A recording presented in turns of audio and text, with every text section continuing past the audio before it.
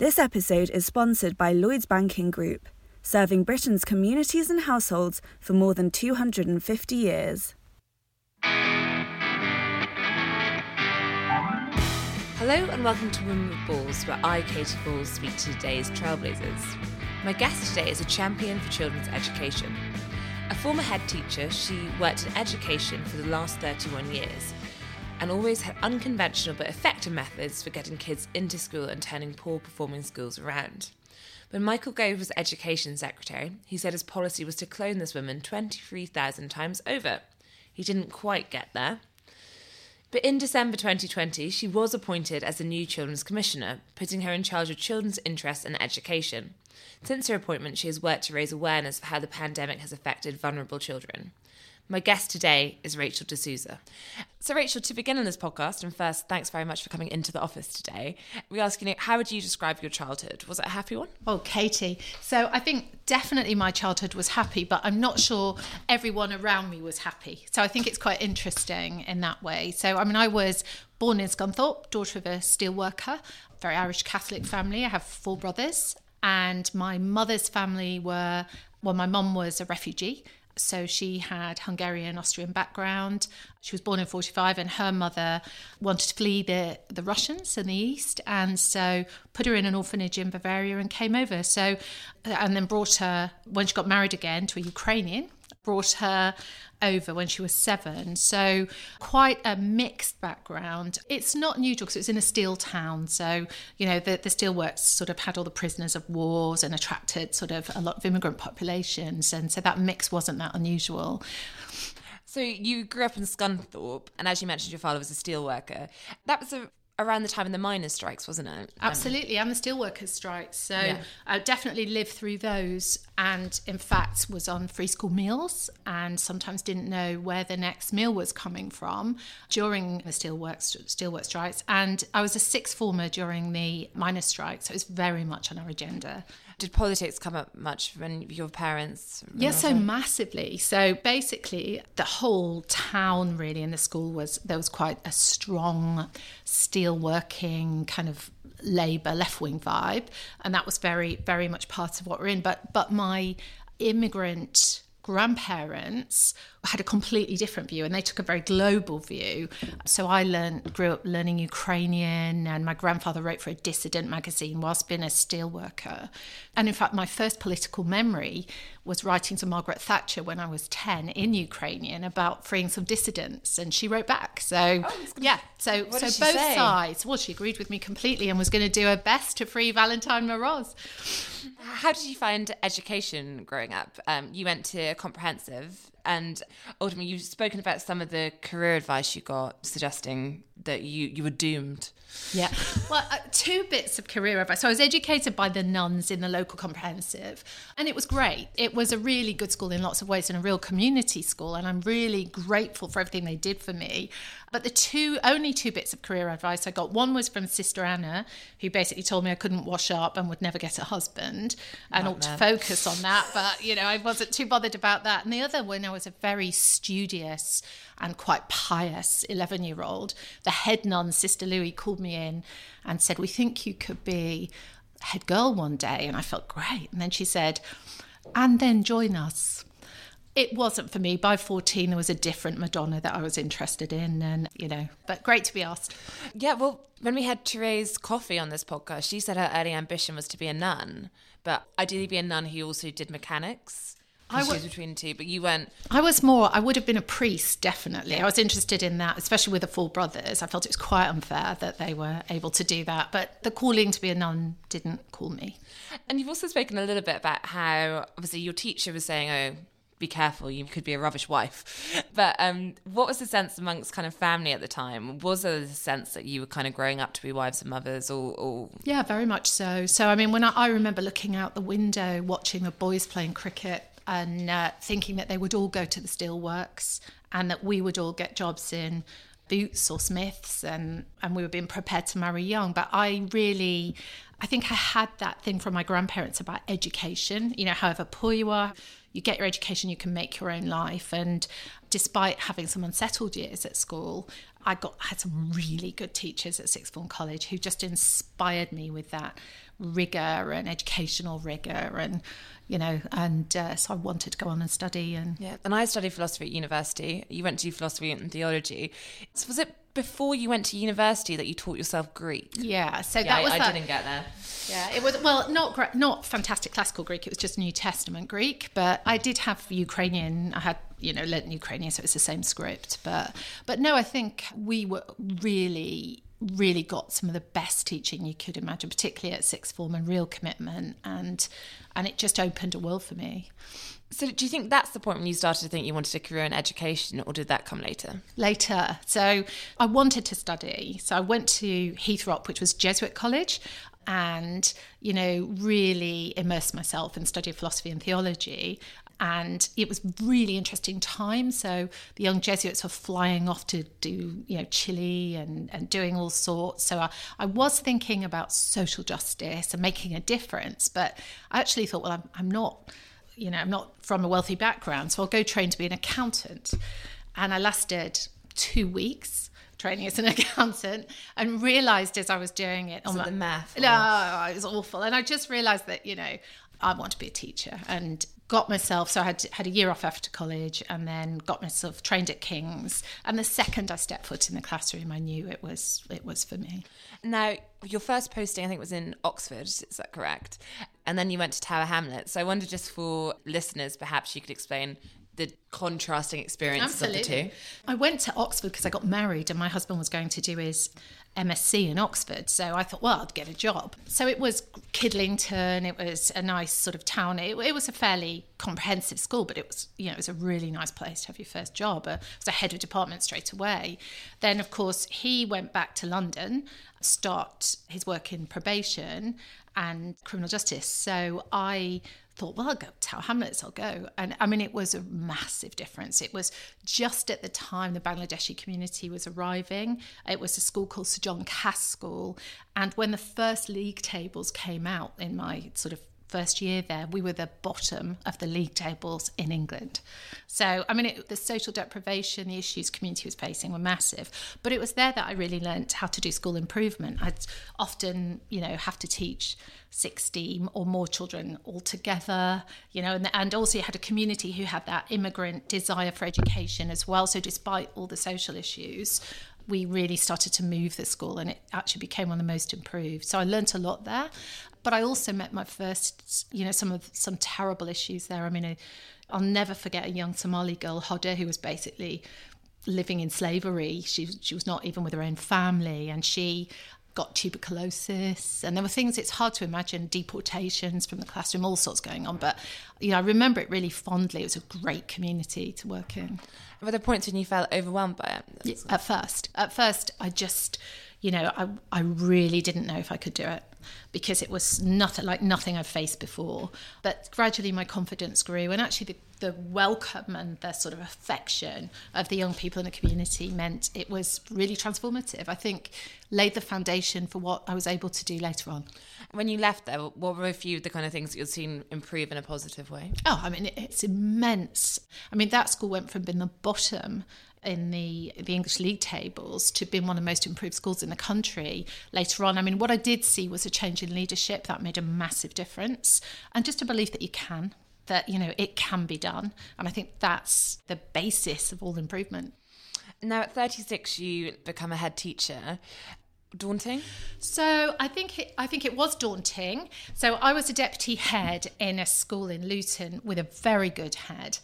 And the school down the road, Halliard High School, was going to become an academy. And it was in the early days of the academy movement. It'll have been one of the 50th. And in those days, academy principals had been ahead twice and were called Sir something. And I was this 30-something-year-old deputy. But I went to visit the school, and I looked around, and I just had that feeling that, we've got to fix it. And so put myself in every which way possible to get the job. I was interviewed by the DFE around a huge table with about 10 of them, but got the job. And yeah, it was very daunting. There were times where, I wondered if we would succeed. Did you find, obviously being a fairly young head, that you commanded respect instantly from some of your colleagues, or did you have to fight a bit the sense that you did deserve to be the person in charge? So I think it was more, we didn't have any colleagues. So we took over this school, it was bottom 200 school, only 17% of children were getting 5, good grades with maths and English. And there was something like 26 teacher vacancies, and most of year 11 hadn't had an English teacher. So, the first thing we had to do was try and get teachers from all around the world. I remember someone rolling up on the front lawn saying they were from Kansas and they were here to teach English. So the first thing was pulling together a team that could teach. We did attract a lot of the young, bright young things in Luton, the young teachers who came onto my team. And we were a bit like Robin Hood and his merry men. Everyone thought we'd fail, and we were just going to do it for the children. Now, you have built up a reputation for turning struggling schools around, as I mentioned in the introduction, but part of that is the methods you've used to do that, which have been described as quite traditional. I wondered if you could talk us through some of them. So I have in my notes, classical music before assembly. You can tell me what is and isn't method you use. Certain uniforms, no mobile phones. Yeah, all the above. I think it's strange because some of those things sound traditional, but what I wanted to do was what worked. So the first thing I did, and that the academy movement allowed us to do, was throw the rule book out the window. We didn't, in a sense, we needed to do what we needed to do to get those kids to achieve. Now, what I found in that first academy was a sense of flatness and hopelessness and failure, and there wasn't a sense of community or ethos. So we did things like, buy the football team uniform, proper kit, and I would go to every football match so that they didn't fight. So, and then they'd start winning, and then and it was the same with grades, how we're going to succeed, what can we do? So one of the things that we only had one maths teacher, so we put the entire year group in the hall and taught them maths. That one teacher up on the stage and all the rest of us supporting. And then the younger kids would say, can we have whole year group teaching as well? So we did whatever it took. Now, uniforms worked. Of course, uniforms work if children can't afford clothes, and, that was important. Music, really important. It's a great way. Schools are so much more than just their academic learning, even though that's important. So whether on our launch day in that school, I remember calling one of my music teachers had been an opera singer. And I knew the kids wouldn't have heard opera. So we had all the great and the good in, all the students, and then she asked her to sing my favourite piece, the piece from Room with a View. It's such a great piece, and she stood there in front of the children and sang this, and their faces like, wow.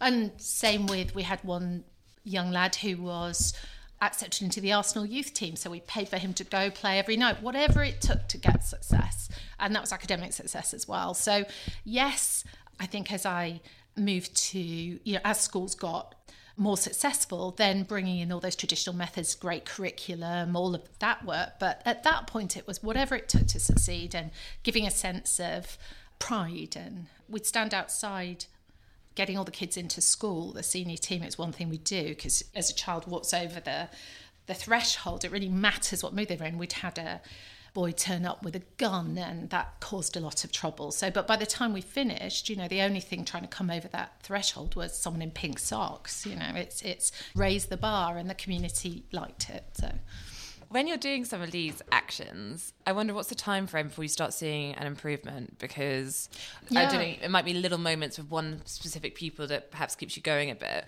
But I wonder, just in the sense that if you do feel like there's a lot against you, there must be points when you're not actually seeing anything. Massively. So back in those days, you basically had a year or so to do it. And we were run very much from central government, and you'd be out of a job. And it was a bit football managery. So I remember in my first school, about my first academy, everyone was, the local authority, everyone thought we'd fail. No one had done this school for 20 years. She's going to fail just like anyone else. And look at the staff she's got there. So there was a big sort of concern, and the DfE didn't believe at all that. They were like, so this is high risk.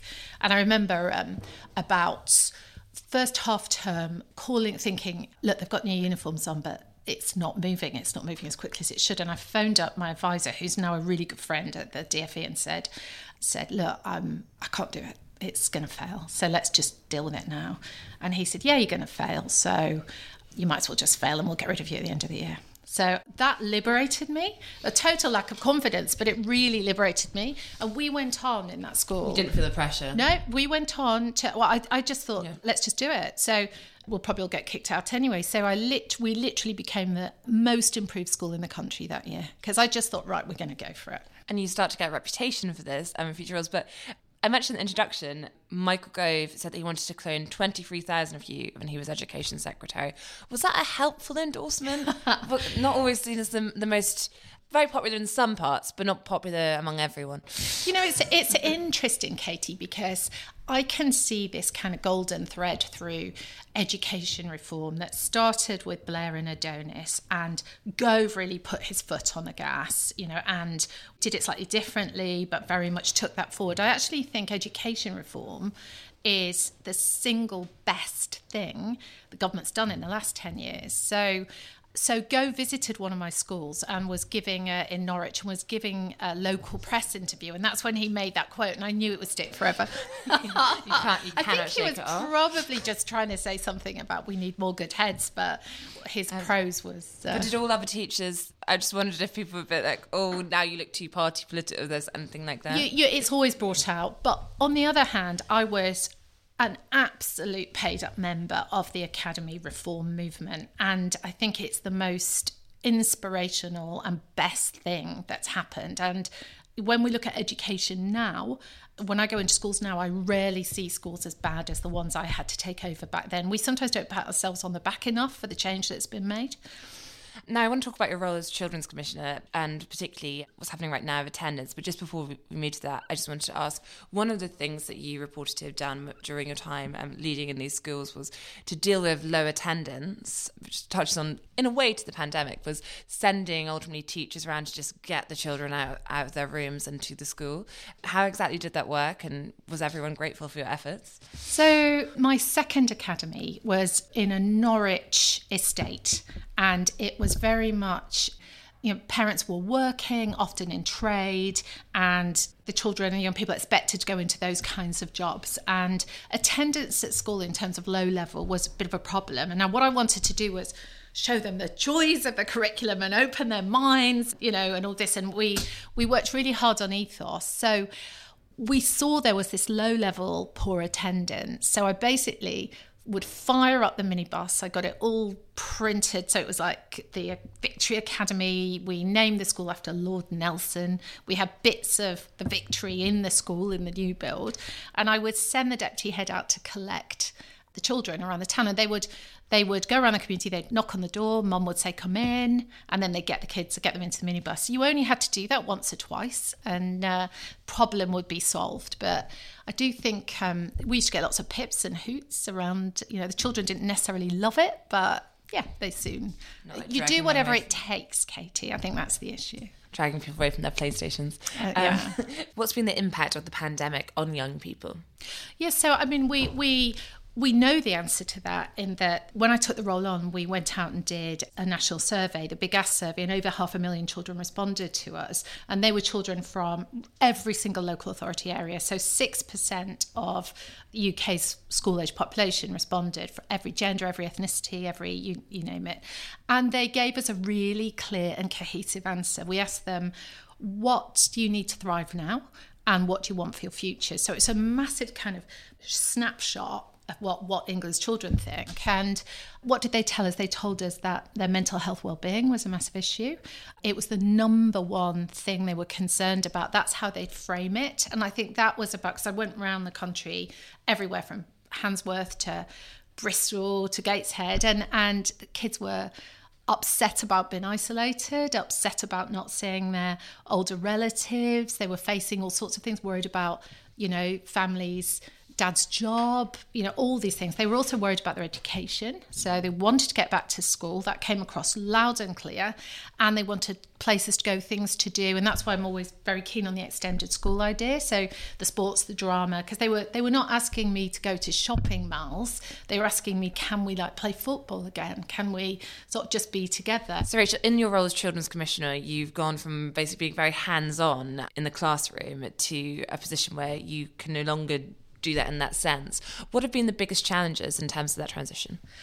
So I think understanding Westminster. So I think it's a world like no other. So as a chief executive of a trust of schools or in schools, you can very much make what you need to happen, and it's very clear. I think so for me, first off, understanding Westminster, and then thinking about how best to have impact, because I didn't just want to raise problems. That's one way of doing this role, is to campaign and raise problems. I actually wanted to have the trust of those I worked with, whether that was ministers, civil servants, public, local authorities, children, the trust of them and the ability to work really hard to help get the solutions, looking at solutions for children in care. So it's getting involved in policy, learning how to move the levers, coming up with solutions. I mean, I want to be able to say, yes, we did that. Yes, we changed that for children. So not only do children want it, they've told us it in our surveys. For example, children have told us our life online is really difficult, right? So it might be, if you look at our survey, 14 to 17-year-old girls are really unhappy. Online world, what they're seeing there, and some of the things are a real problem for them. So what we've done is call in the porn companies, call in the tech companies, really work with ministers to influence the online bill, come up with ideas, write a guide for parents. So it's all about trying to actually deliver solutions and make a difference. Now, just two final questions. One was just, when you gave evidence to MPs ahead of your appointment, I don't even think it was a mini furore on the question of corporal punishment, because your contemporaries in Scotland and Wales have called for a full ban on smacking. And I think at the time some complained that you hadn't come up with an opinion on it. I just wondered if you had since taking the role. Yes, I'm absolutely against violence of any kind to children. There's no question about that. And I don't like smacking, and I think culturally things have changed so much in this country. I didn't smack my own son, and I don't think that's something that's a norm, and I don't think it's something people want to do. I just wanted to check back in at that point on the legal points and around what the legal support was. And perhaps what I should have done is express what I really felt more. And these are the things you learn. And that's what I was saying about Westminster. Yeah, all of a sudden what you're saying, it suddenly becomes a news story, and you're it's almost doing that balancing act. Yeah.